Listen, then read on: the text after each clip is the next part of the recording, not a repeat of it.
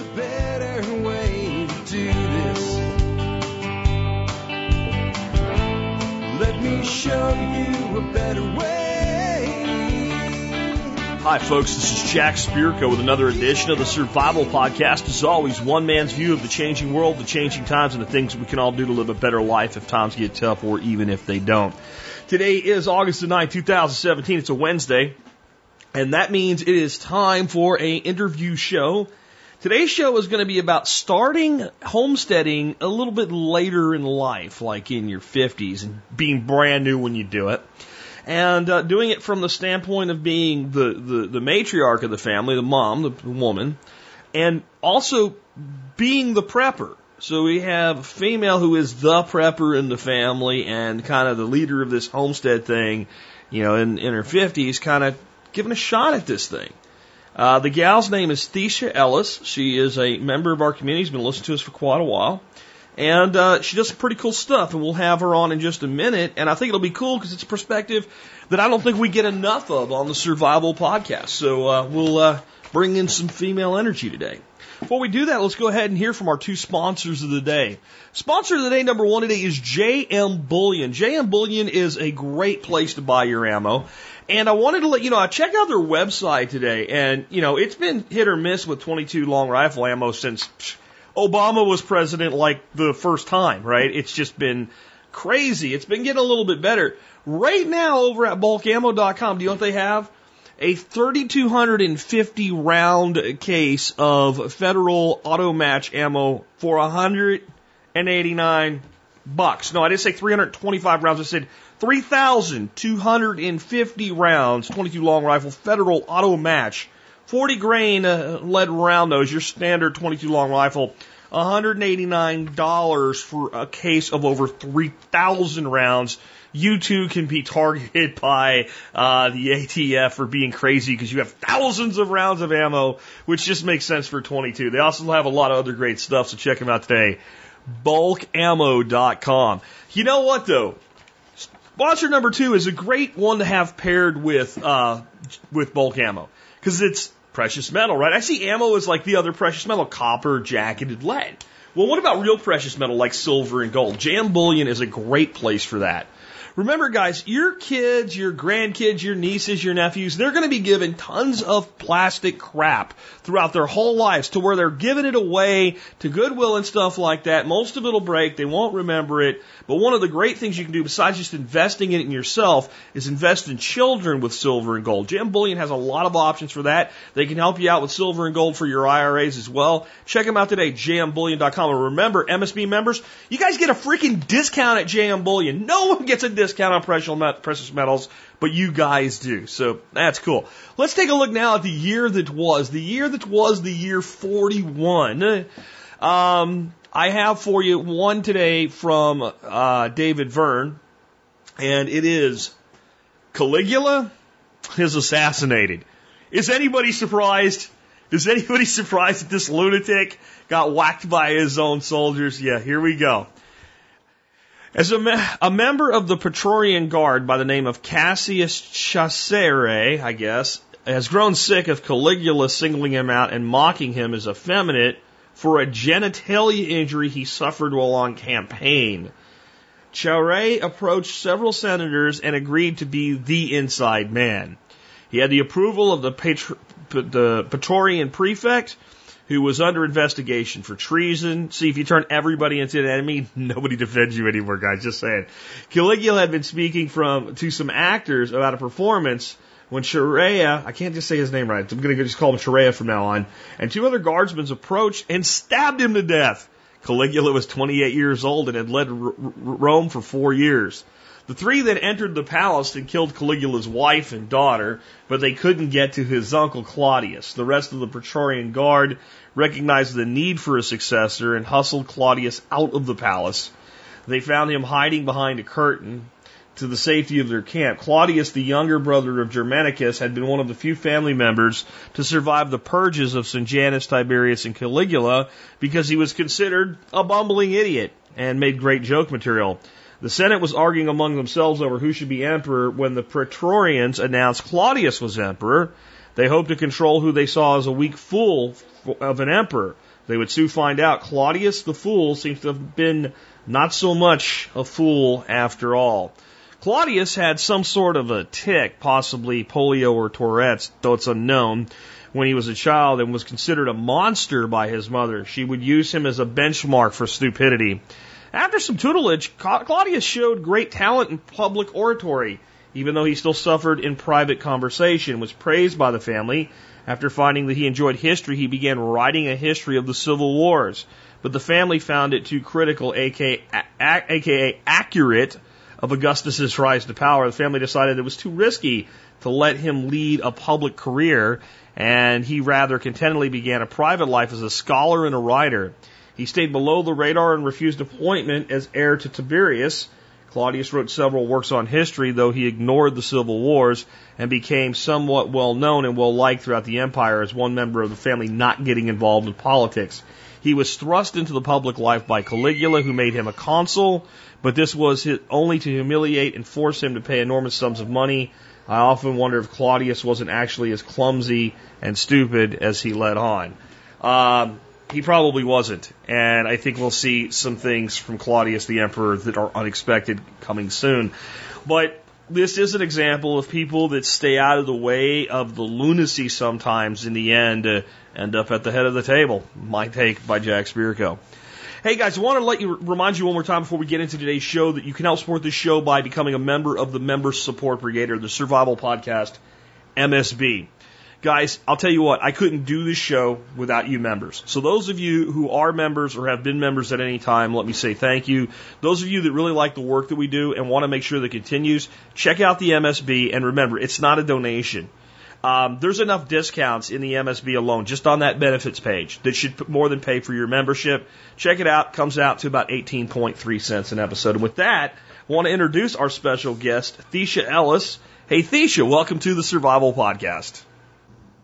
Hi, how's it going? It's going great. I mean, I'm having a blast. I was checking out my outline for your interview. I think we're going to have a lot of fun here.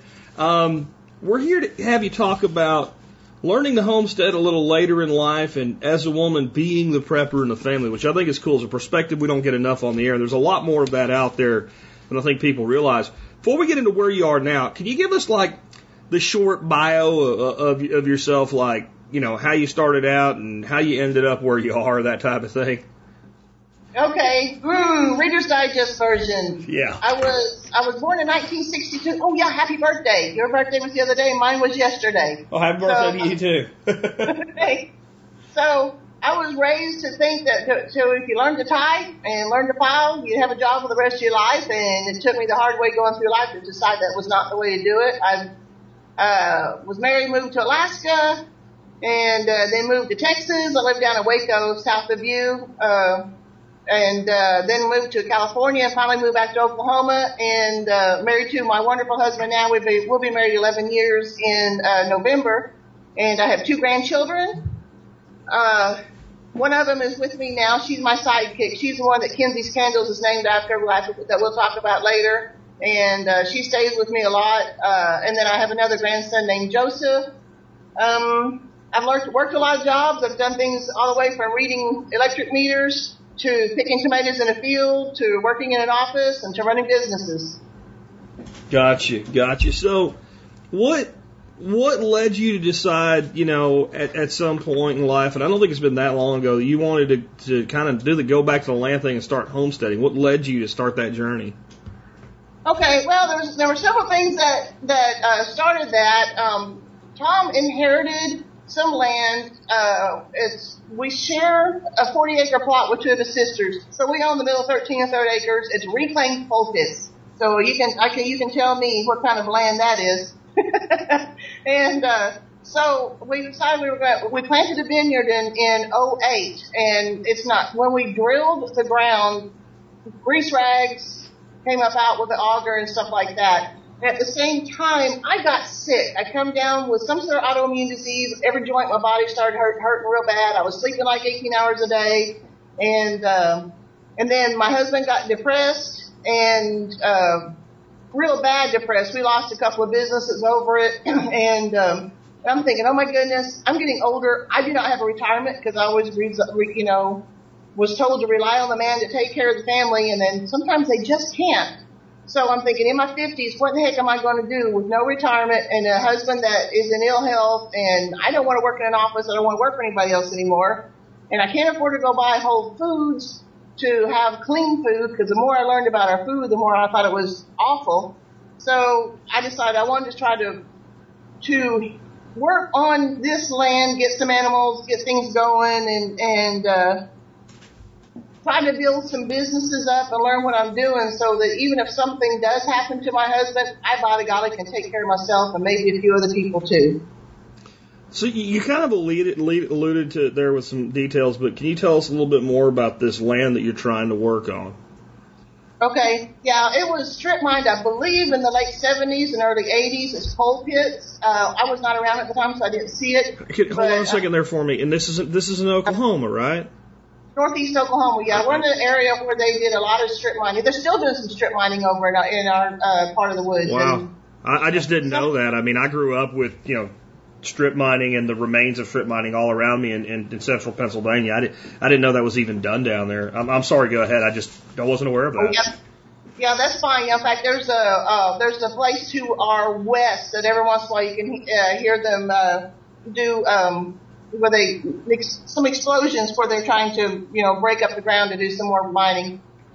So it's still going on, but not like it was in the 80s. But it has been reclaimed. Basically, they bulldozed it, and so like I said, when you do an auger for putting the grapevines in, it has to go 18 inches deep. And we had grease rags wrapped around the auger, and of course, ours is reclaimed pretty good. We don't have a lot of rock like some of them do. Some of them have huge boulders on their property, but just big pipes and stuff heave up out of the ground when we have frosts or rain or something like that. So I'm always pulling weird stuff. We even found the solenoid of a vehicle, and I found out why the solenoid and the grease rag was because where we put the vineyard was actually where they have where they worked on the vehicles there. So that's why we have some of the different kind of stuff in our place. But it doesn't have very much topsoil at all. Lots of shale, and it's just not good land.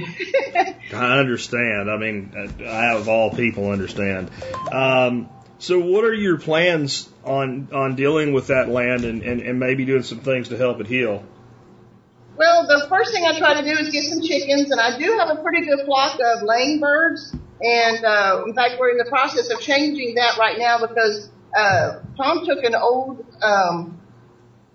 boat trailer and built a chicken coop on top of it, and so that's considered my mobile egg unit. But the rest of my system, the pen itself is not very mobile, but we do have some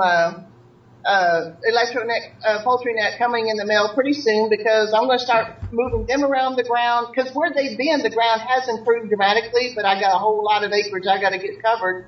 And I do have my first 13 meat birds, and I'm going to put them in a different system. So I believe later on this month we're supposed to get some piglets, and we're going to start trying to do some pigs. And so I'm going to start moving animals around. I do have also another thing that I have is I've got several mounds of wood chips because every time I saw somebody doing tree work, I pulled over and said, "Who's in charge? Can I have your wood chips? Would you dump it on my place? This is it right here." So I think I've got about 15 to 20 mounds of wood chips that I need to integrate, but it's hard to do with just a wheelbarrow and a shovel. Yeah. I mean, if you can get it in that quantity, some sort of front loader would be just a godsend. But I mean, that's gold. I mean, every place we've dropped that on this property is just a different place after you do it. Yeah. So I want to do that. I'd like to do the mob grazing. I think what I'd eventually like to do for sure is start out with cattle and then move the chickens, not the chickens, but the pigs behind them, and then have them finish out on the chickens and then work them around on a 40-day route. I'm not sure. That's somewhere in the future, but I'm working toward it anyway. So kind of what are your total livestock goals? Is that kind of like a pig, chicken, cow system? Is that where you're going? Are you trying to do it more for home production, or are you using home production to feel out and get numbers for some sort of market product? Or Yeah, I'm going to start certainly with home production, but as I learn what I'm doing, I've already got several egg customers. We go through about 30 dozen eggs a week to different customers. I need to expand that, and so I'm going to have the egg layers. I'd like to expand with meat birds. There's another guy at the farmers market that we attend that he's doing meat birds, and he is sold out for the next 2 months with his. So I'm thinking, okay, well, that won't hurt anything if I become part of the competition. So I want to do that, and because I eat pork, and I don't eat a lot of beef, but I don't want goats. So No, I don't either. So I'm not sure what to put first. Goats or sheep is kind of the first thought, and then to follow with pigs. But we do have a lot of cattle in the area. This is definitely grazing area. But I want to do the mob grazing and paddock shifting and stuff. So that's what I'd like to do. So I think the most logical thing would be to start with some cattle. Gotcha. Yeah, that's cattle country. Yeah.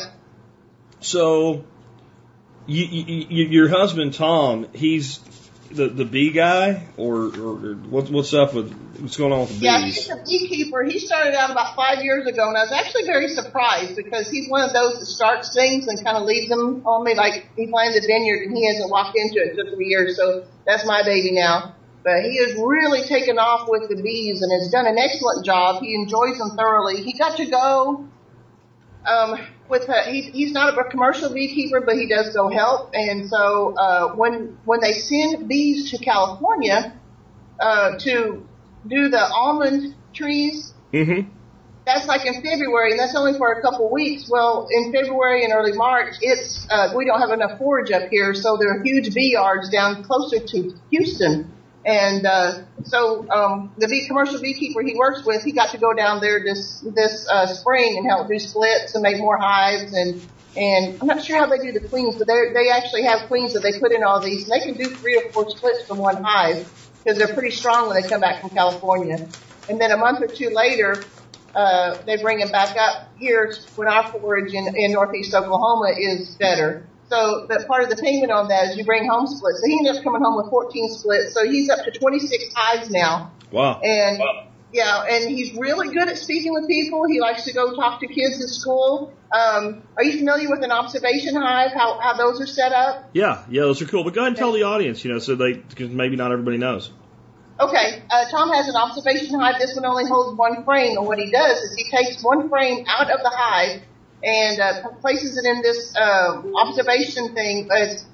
It's set in plexiglass, so the bees can't get out and get to people. And there are holes on the side that are screened off that provide air for the bees. And we take it to the farmers market. We did a market last night at another thing, and it's a good draw at the market, and it gives us an opportunity to talk. And when he puts a frame in there, like the frame he put in there last night, people don't know it, and I didn't realize it until he started doing this, is usually the outside edges of the frame are the honey at one point. Later on, they'll fill it back out, but usually start out on the outside, the top right and top left corners of these frames with honey, and then in the center of the frame is where the brood is. And then all the empty cells in between that have nectar in them. And then, so what they'll do, frequently, as the bees hatch and come out, that leaves that space for them to fill it with nectar. And before long, the whole frame is full of honey and capped, and that's what we usually end up harvesting. But we get to see it throughout the year of different stages of capped honey or not capped honey, and it's kind of cool. If the market's slow, you can actually sit there and watch. I've watched a couple of bees being hatched as they eat their way out of their little cells. So it's pretty cool. But this gives us an opportunity to educate people on bees and some of their characteristics and stuff, and so he's really good at talking to kids and doing stuff with them. We do sell honey. He collects pollen for allergies because we are pretty kind of here in the eastern Oklahoma. There's a lot of allergies, so we get to do that. He's doing hive splitting, and he does mentor several other people who are learning to become beekeepers. They call him quite a bit. So I'm really proud of him for how much he's learned and how much he's passing on, and it's been a really good thing for us. Very cool. I mean, is it turning into any kind of a profit center at all? Yeah, I think so. In fact, I forgot to mention he's actually leaving to go to Wisconsin. The same commercial beekeeper that he went to help down in Texas has already sent, I think, 600 hives to Wisconsin for foraging and getting honey up there. And he's going to go up there and help that man extract honey. Kinsey, my granddaughter, helps us too. And this last weekend on our hive, we pulled 47 frames of honey to make, and so, yeah, we sell it at farmers markets, and it actually is, this is the first year it's become profitable for us because, you know, when you have that many hives, you're talking about boxes on top of them, some of them for supers and some of them for more brood, or, you know, it's expensive to start out, but yeah, we're in the first year of actually starting to become a little bit profitable with this honey. Yeah, I kind of learned that. I just do it as a hobby, but even with 4 hives, you're like, wow, I could have bought a lot of honey. Yeah. For the bees, the boxes, you know, and if I wanted beeswax, I could have bought some wax too. But it does work out in the end, but it is definitely a front-loaded type of situation, you know. And I think part of it is we try to do a really good job as beekeepers today with everything perfect. Like back in the day, they wove up a skep and they threw bees in there, and if they didn't live, they didn't live. Yeah. You know, and they'd split them in the winter when they were frozen, and the ones that were weak, they just stick them in the water and they drown the hive and collect the honey out of them. So I think we try to do a better job today, and it takes a little more work, but I think it's a lot more productive. It just takes time. So another thing that you're doing is this thing called Kinsey's Candles. What's up with Kinsey's Candles? Kinsey is my granddaughter. She's going to turn 11 next month, and I am trying, and she has an older brother who's 15, but we don't get to see him as much as we like. But I am trying to teach my grandchildren how to think and how to take care of themselves. And so we take my husband's leftover beeswax, and for a while we were going around to all these different little shops and looking for cheap cups and stuff and pouring up beeswax candles, and that's been really fun. And so I'm teaching her. She created the logo for it. And I was real proud of her for that. In fact, she decorates my egg cartons for me, too, because we're trying to learn marketing and stuff together. So we do the beeswax candles. I'm going to start doing some scented candles, probably like with eucalyptus oil and stuff like that, essential oils, because I've noticed that even though I like my candles and they're cute in their cute little cups, everybody smells the candles. But that's okay. But we're going to expand on that area, too. But Kinsey, I'm teaching her how to do spreadsheets so she can understand profit and loss. And she's learning the marketing end of it. She's learning the design and the creativity part of it, and the day-to-day upkeeping website or whatever. So it's kind of a Kinsey's and mine project together, so that I can teach her how to become an entrepreneur and how to become a business owner and not work for somebody else. So that's my big thing with her. And I'm also trying to teach Joseph something like that too. But like I said, I don't get to see him nearly as much. You know, I think that in this world, we get big on teaching young folks, you know, how to build a fire, how to take care of animals and all. And that's great. And I think we should do it. But I think like one of the most valuable things that a young person can learn today, and you just hit on it there, is how to develop and use an Excel spreadsheet. And I think that's awesome. And I think that people I think a lot of adults could benefit from it. Because like if you had a job with it, well then you know. But if you don't, like most Americans are not like, hey, let me go learn Excel today.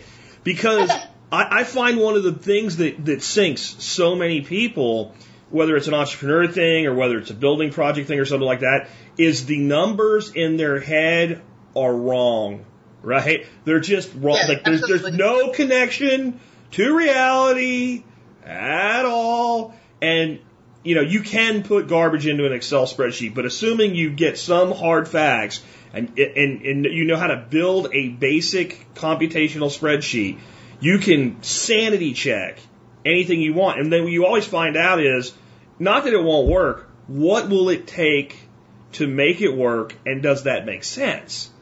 And man, I mean, that should be like, we sent a kid to school for 13 years to get out of high school, and most of them don't, you know, they might know a little bit about a spreadsheet, but they don't know how to build, you know, sums and formulas and averages and aggregates in a spreadsheet, even though they've learned all this complex high math.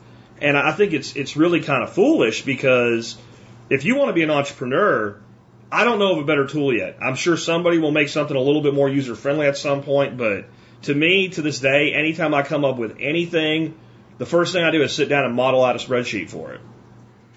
Yeah. I know it's not exciting, but yeah.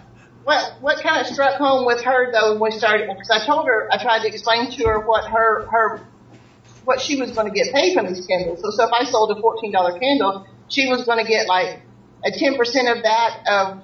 She could make up to 30% of the profit. And so if she helped pick out the candles or the cup, or she helped pour the wax or whatever it did, was each 10%, but she could get up to 30% of the profit. She's going, ooh, a $14 candle. I'm going to make this much money. I'm going, no. Now you have to subtract the price of the wax and the price of the cup itself. And she's going, oh. But it did give me an opportunity to show her how to do profit and loss.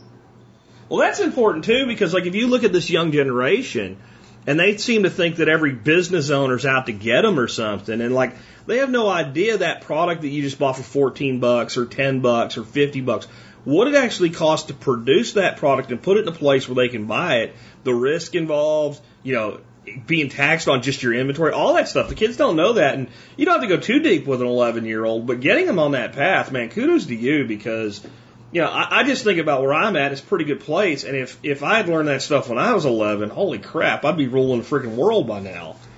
Oh, yeah, me too, because we're learning together. I have no idea what I'm doing. I'm trying to learn how to do all this new stuff. And my husband looks at me and goes, take a break. I'm going, no, I got to figure this out. I'm trying to learn how to build websites and trying to learn how to edit. And just doing all kinds of stuff, but I'm pretty hard-headed and I gotta learn it. But I sure would have liked to have learned some of this earlier in my life. Yeah, and I think it's easier when you're younger too. It's harder to learn new things as we get older. I see that in my life, but I do the best I can. And speaking of new things, like one of the things that you're doing that's probably a newer thing for you is you guys have a YouTube channel, right? Yes, we do. We have a YouTube channel called Ellis Family Farms. And that's been an experience. And there were 2 or 3 reasons I started that. Because my husband had gotten sick, we were stuck. We were talking about building a house, we were talking about doing this, and we've lived out on this property in a little camper with no running water for 3.5 years now. I do now have water down by the spigot, down by the vineyard, and so I haul a lot of water. And in just this last October, we got when we built the barn, we built what they call like a hidey hole for tornadoes and stuff. So we actually built a concrete room. I think it's about 5 or 6 feet wide and 10 feet long, something like that. So there's enough room for a shower and a water heater and a toilet and a lavatory. And he plumbed it for it, but that sat there since 2007. Hadn't done anything with it. It's like, really, dude, I gotta have a place to use the restroom. I need running water, because we're living here now. And so I decided that if I started a YouTube channel, and I make stupid mistakes, I'm trying to learn how to build stuff. I tried to build a mobile pen, and I'm not mechanically inclined, and it's holding together real good, but it weighs like 300 pounds. It's not exactly mobile. But if I document what I've done, good and bad, what's going on and stuff, I can put it out there. But it's also been particularly good for us to say, all right, this is what we've done, this is how we've moved forward. And it's been an incredibly slow process. I mean, last October, I finally got a flush toilet. And Kinsey and I looked down at the toilet and watched it go, woo, it's flushing, wow, that's cool, But it's documenting at least some progress, whether it's slow progress or not. And also because Tom has gone pretty heavily into beekeeping, we do a lot of beekeeping videos, and it's almost turning into Tom's beekeeping channel, but that's okay because that's where a lot of my viewers are anyway.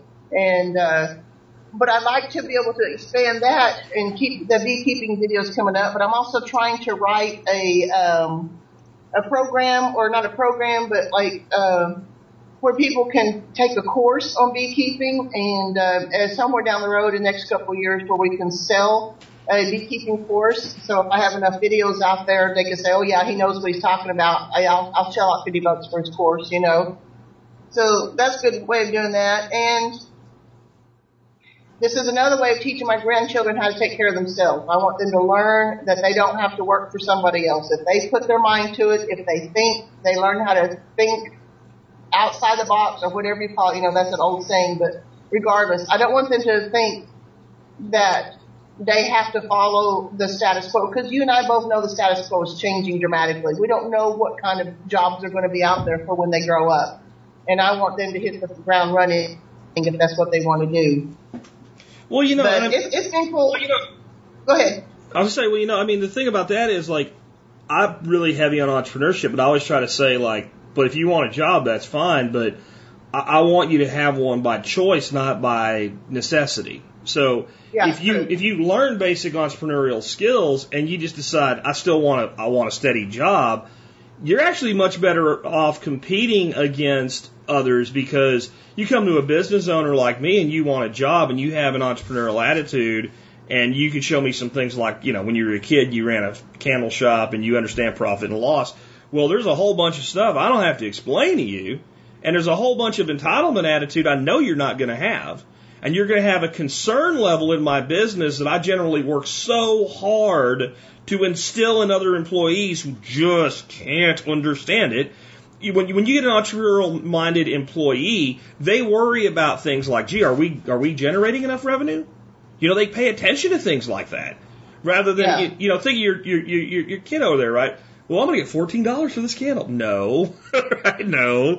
So when let's say they get a job where they are farmed out by like an employer, where they are sent somewhere and they're billing the customer $50 an hour and they're getting paid $20, where they're like, oh, I'm getting ripped off. And they have no idea what the overhead on them is.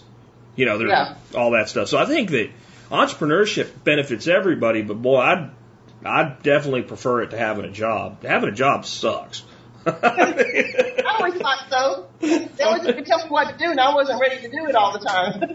I mean, I'm glad people do it, because there's a lot of stuff that wouldn't get done otherwise. But man, it's.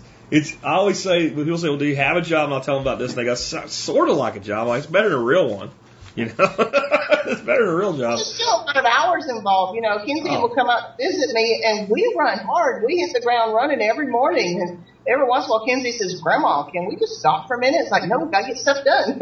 You know? Yeah. She's just at her house laying around and watching videos and stuff all day long and playing video games. And in fact, we don't even hardly watch the television anymore because we're just too busy. What's your kind of ultimate goal for your property? I mean, like, what do you see it becoming over the next 5 years or what have you? I don't know how long it's going to take me to do this. I do have specific goals I'd like to have. I have to keep in mind that I don't know, as much as I love my husband, I don't know how much he's going to be around. He's not always in good health. He has trouble with a thing called cellulitis in his legs. He runs about once every 2 or 3 months. He runs a really high fever and gets sick as a dog, and they put him on strong antibiotics, and he's becoming antibiotic resistant. And so I'm trying to figure out how to make my way in life. I will love my husband as long as he's around, but I also have to decide that I've got to figure out how to take care of things without him. And one of the things is, and this sounds really strange, but I want a sawmill. And even though we don't have trees where we are, if I have a sawmill, I have friends who are tree trimmers and stuff, and they said, oh, yeah, we'll bring you logs. And I thought, you know what? I can cut my own logs and make my own place, and if that's what I have to build my own house, that's what I will do. And we have not built our house yet. We've got a floor plan that has a walkout basement that we'd like to do because we are on a hill. We've got beautiful sunsets to the west of us, and the house will face to the west. But in the walkout basement, I think I'd like to even have a certified kitchen. I'd like to be able to set that up because we have several ladies in our area who like to make jams and jellies and want to sell them. But I think the nearest certified kitchen is, I don't know. There aren't very many certified kitchens, so I'd like to have that in the walk-in basement. And the vineyard, I need to do a lot of work on it, but I'd like to beautify it more where people can stroll through it. Excuse me. And just make it where it's more productive, too. In fact, we're not even getting a crop this year. So, you know, and if it doesn't start, if I either beautify the vineyard, I may yank that thing out. We've had that thing for 8 years, and it's not done a whole lot of production. But after we build our house, I'd like to maybe build some little cabins and do like the Airbnb thing so that I can have people come out and look at our animals and watch our sunset and stuff. And this is real pie in the sky, but it'd be really cool since if I'm doing Airbnb, I'd like to have a restaurant and with some of our local pork and beef, and I'm going to find somebody who knows how to garden, and that turned that over to them because apparently I don't know how to garden. But yeah, we have access to all 40 acres, even though we only own the 13 and the third acres. So I could put the vast majority of that part of it on the 13 acres, but I'd like to be able to access the rest of it and, do the animals and stuff on it. And Tom also has other family members that have land that's not being used, and it's still got trees on it, so that's probably a good place to lease with the pigs on it and stuff. But all in all, I would like to be able to do this where I can help our local economy. We are in a very rural area where the meth addiction is exceptionally high here. We're always hearing about which neighbor is getting arrested and stuff. And I think, the only thing I think of is that they just don't have any hope. And it's too hard for them to get into. We live near Tulsa, about 30 miles from Tulsa. And I don't know, there's just not much for people out here. So if I could do my part to help the local economy, I'd like to do that. And I don't know that I can, but I'm certainly going to do my very best. Yeah, I think you just hit on something really, really important. I think a lot of these places, my hometown that I grew up in, I talked about deeply yesterday, has become just like, my understanding now is you can't not find heroin. I'm not that old, and when I was in high school, I'll be honest, me and my friends smoked some pot here and there. But if you had tried to get a kid to take heroin in the late 80s in Pottsville, Pennsylvania, I mean, you couldn't got it done. They just wouldn't have done it, and now it's rampant. And I think it is, I don't know, I look at it this way. My grandfather used to say that, like I said, well, one day they came and told us the Depression started and we didn't notice anything different. And, then one day they told us it was over and we didn't notice anything different. And I think that, like, there's a lot of towns like that hopelessness is that, it's been around that long, or maybe not that long, but it's been decades now of like, it's never going to get any better. There's never going to be any really good jobs. There's never going to be nothing. So you either leave or you stay here. And if you stay here, you got nothing. And I think it takes these community development things to make people realize, hey, look, there is something else to do other than either sell heroin, do heroin, or both. And I think, like, it's so easy to put people down that are in that situation, but, I mean, it's a lot of what the system has created is the reason it's gotten that way. And there's people that don't, I mean, I don't do heroin, I'm sure you don't either. So it's not like everybody does heroin, but, it's easy to get into the minds of young people with drugs. And once it's done, it's very difficult to break that cycle, especially in our climate where instead of treating them like people that are sick and need help, we treat them like a criminal and we want to put them in jail for it. So they don't have a lot of incentive to really ask for help. So I'm glad to see you're doing that. So it seems like your overriding plan is very much, community development type thing. Yeah. Yeah, and I think even another thing I'd like to be able to do is teach people how to can and, like in my Sunday school class here a few weeks ago, I said, I'm not going to feed you if anything happens, but I'll teach you how to take care of yourself. Yeah. So I do want to teach. And sometimes I want to help women in that area too, because I come from a background, of course not with my present husband, but I came from a really abusive background. And, so, I want women to know that they can take care of themselves, they can do their own thing, they can step up and do what it takes to take care of their family and not feel like they have to become a product of the state or anything like that. I want to show that women can be strong and take care of themselves and not have to rely on somebody else if they don't have to. And I'd like to be able to teach them that. Very cool. Well, what would, your submission here to be on the show, the topic that you gave me was learning to homestead a little later in life. And I think there's a lot of people out there that say, I can't do this at this point in my life. And it might not just be homesteading. It might be something else. It might be, going back to school. It might be starting a business. What would you say to somebody, that's about your age that says, I'm where I'm at and that's just where I'm at. There's nothing I can do about it. How would you respond to that? Oh, I would say unequivocally, just get started anyway. Okay, I'm 55 now. I don't have the energy that I used to have, but I work real hard to have energy because I realize it's all essentially on my shoulders. But if you have a bad day, just suck it up and sit down and take a rest, but then get back up.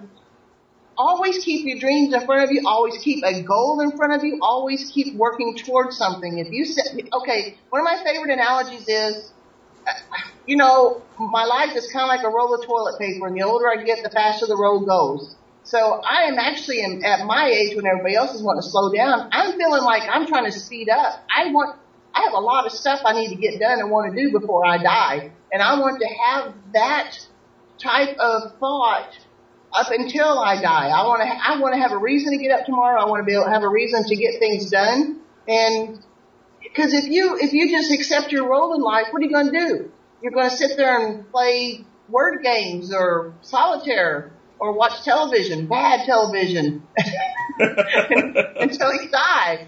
And so my goal is, okay, if the toilet paper roll is getting faster as I get along, I better get my butt in gear, you know? Well, very cool, and I appreciate you being here with us today. I do have links to your candle shop on Etsy and your YouTube channel in the show notes. Is there any other things that you have online that you'd want me to link to, or is that it? I believe that's it. That's plenty. Yeah. The YouTube channel, I've been using YouTube editing, and it's not the greatest, and so I'm going to start investing in a better editing thing. In fact, my granddaughter and I were talking today. She goes, "Well, you know, Grandma, I'd like to edit." And I said, "Great, I'm tired of editing." So I'm going to try to turn that over to her, so we'll have better quality. That's cool, because you're going to need to. I just found out something that makes me sad, because I do a lot of just point and shoot video, and I just link them together with the YouTube editor. Apparently, it's going away. My goal was when I got 100 subscribers, I was going to get it, but it sounds like whether I have 100 subscribers or not, I got to get it done. You know, I don't even understand why they would get rid of it. They don't do anything to support it. Just leave it alone. I mean, it's not like it's resource intensive or anything. Freaking Google. I mean, you have a perfectly valid tool that works, you know, and you're going to take it away from people who are your creators that create the content that you make money with. You know, but it's a good testament for, you know, having control of your own stuff. Because I do have editing software. I started doing it, honestly, because it let them use their processing power instead of me use mine. So I could throw it up there, click, you know, render, and then just walk away and not worry about it. And it would, you know, I could use my computer then and not have to have all its memory being eaten up. And it saved a lot of time, really. But, I mean, yeah, it's going to be one of those things you have to do for yourself. And I think there's a good case to make sure you always have one of those options. Yeah, it's something else to learn. And that's another, you know, if you're learning, you're living. I like that. I like that a lot. Well, Thecia, thank you for being with us today on the Survival Podcast.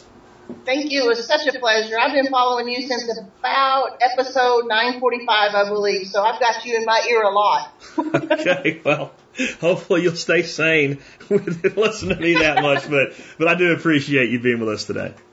All right, thank you. Appreciate it. Well, that was a fun interview and a great perspective to get some information from, and I think Thecia is doing an awesome stuff out there. Definitely check out their candle store and their YouTube channel. I do have it in the show notes today. Here's we end the show again, guys. Remember, if you like this show, one of the ways you can help support us, and it's like totally painless. Like, it doesn't really cost you anything. Just when you're going to shop online, I want you to go to a domain name first, tspaz.com, T-S-P-A-Z, tspaz.com, and do your shopping through tspaz.com. If you do that, you help support the Survival Podcast no matter what you buy. It's that simple. And you'll see things there like our Amazon Item of the Day review. The Item of the Day review that I have for you today is the Gerber Dime Multi-Tool. I've had this one around a couple times, but I keep bringing it back because it's such a damn good tool. It's part of my EDC. It's basically like, you know, Leatherman has become the Xerox of the copier world, right? You know, it's all like a Leatherman, all right? So it's kind of like the original Leathermans. It's a little bitty one, though. It goes on your keychain. It doesn't take up much space. If you have a key, like a modern key that has like the locks and all built into it, it's no bigger than that. But it has a pair of needle nose pliers, a wire cutter, a fine edge blade, a retail package opener, which I've found to be really convenient to have. I thought, maybe I'll use it once. No, all the stuff that's in, it's really a great tool, and it does things other than open retail packaging. You got some little scissors in there, you got a flat screwdriver, you got a crosshead screwdriver, you got a bottle opener, you got tweezers, and you got a file. All this little tool that fits right on your keychain, and folks, they're not expensive. Like, the first time you need something that you wouldn't have had without it, it's paid for itself. They're about $12 to $17, depending on the color and type that you pick. I like black. I guess everybody else does because that one's like $18. But you can get a red one if you want a red one for $12.85 right now on sale at Amazon.com. And just remember, guys, whenever you shop tspaz.com, you help support the Survival Podcast. Buy the stuff you're going to buy anyway. Just go there first. It's all you got to do to support the show. All right. Next up, let's talk about our YouTube channel today. You know me, man. I like cooking. And this channel is sort of a cooking channel, but it really doesn't tell you how to cook. It shows you how to cook. What do I mean by that? The channel is called Almazan Kitchen, I guess is how you would call it. It's either Almazan or Almazan. It's Almazan Kitchen.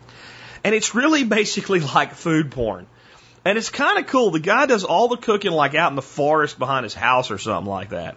And he makes a lot of stuff's meat, like steaks and stuff cooked on rocks. But it's like top quality, high-end restaurant final product, but it's all cooked outdoors over open fires and things like that. And he doesn't say a word. It's very high production value, but it's all just, you just see, it's like watching him do it. Maybe the dog will show up, or he has a pet owl that'll show up or something like that, but no explanation, just cooking. It's pretty cool. Lots, I think like 600,000 plus subscribers or something like that. Again, it's called Almazan or Almazan, I guess is what they're trying to do. I don't know, I just call it Amazing Kitchen, but whatever. They do have a website too. So I thought, I'm going to put this out. I'm going to get, well, Jack, well, how do you make that forest steak or whatever? So I went and I just like Googled the name, Almazan Kitchen, and I found a blog that they have basically all their videos attached to. And they do have a recipe section, and you can go through by the different types, and they actually give like the ingredients and the amounts and stuff like that. So if you see something there and you're like, I don't know if I want to cook it on a rock in the woods, but I want to make it myself, you can look up and find the quantities that they did. Okay, that brings us to our song of the day. Our song of the day is by Woody Guthrie. It's called Talking Fishing Blues, and it's kind of a cool song, speaks for itself, and it's a whole genre of music, like talking blues. And it's a pretty interesting genre of music, and it's not one that we hear much about anymore. But if you think about it in some ways, it's kind of the original. I hate to say this because I hate most, not all, I hate most rap music. It's kind of the original rap music. It just ain't nothing like it. Now, there's a song that I actually really like. I won't be playing it today. Maybe we'll play it at some point. What I really like is the cover by Jimmy Buffett. The original was by Lord Buckley, and it's kind of, I would look at it as the evolution of, the talking blues. It's more monologue-ish in a song. And that's like the song that I've known the best. But this song's pretty cool. I think you'll enjoy it. And with that, this has been Jack Spirko with another edition of the Survival Podcast. Helping you figure out how to live that better life if times get tough or even if they don't. I went down by the fishing hole and I sat down with my fishing pole. Some grabbed my hook and they got my bait and it jerked me out in the middle of the lake. Some jumped, I got sunk, baptized on a credit. Fishing down on the muddy bank, I felt a pull and I give a big yank. I hauled out 3 old rubber boots and a Ford radiator and a Chevrolet coupe. Handed in for national defense. Sitting in a boat with a bucket of beer and I hadn't caught nothing but I didn't much care. I guess I was pretty well satisfied. I had my little lady right by my side. Taking it easy, just a-waiting. Worm been gone off that hook for a couple hours. You go fishing, I'll tell you what to do. You go sit down by the greasy slough. Take a piece of string and tie it on your pole and throw it way out in the middle of the hole. Find you a good shade tree and then just sit down and go to sleep. Forget forget all about it. Jumped in the river and went down deep as a 100-pound catfish laying there asleep. Jumped on his back and rode him to town. Saddled him up and then I come to town. People come a-running, looking, dogs a-barking, kids a-squalling.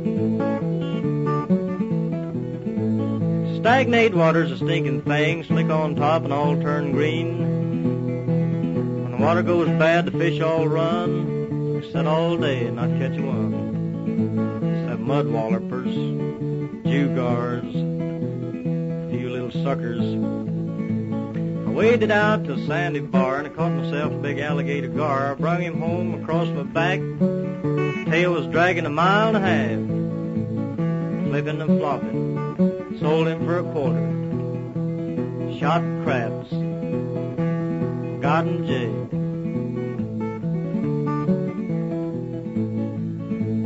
Early one morning I took me a notion to go out a-fishing in the middle of the ocean. Throwed out my line, I caught me a shark. I didn't get him home till way past dark. He was a man-eater. Tough customer. Just wasn't quite tough enough. Late last night I had me a dream. I was out fishing in a whiskey stream. Baited my hook with applejack. Throw out a drink, bring a gallon back. Done pretty good till the creek run dry. So I give my fish back to the finance company.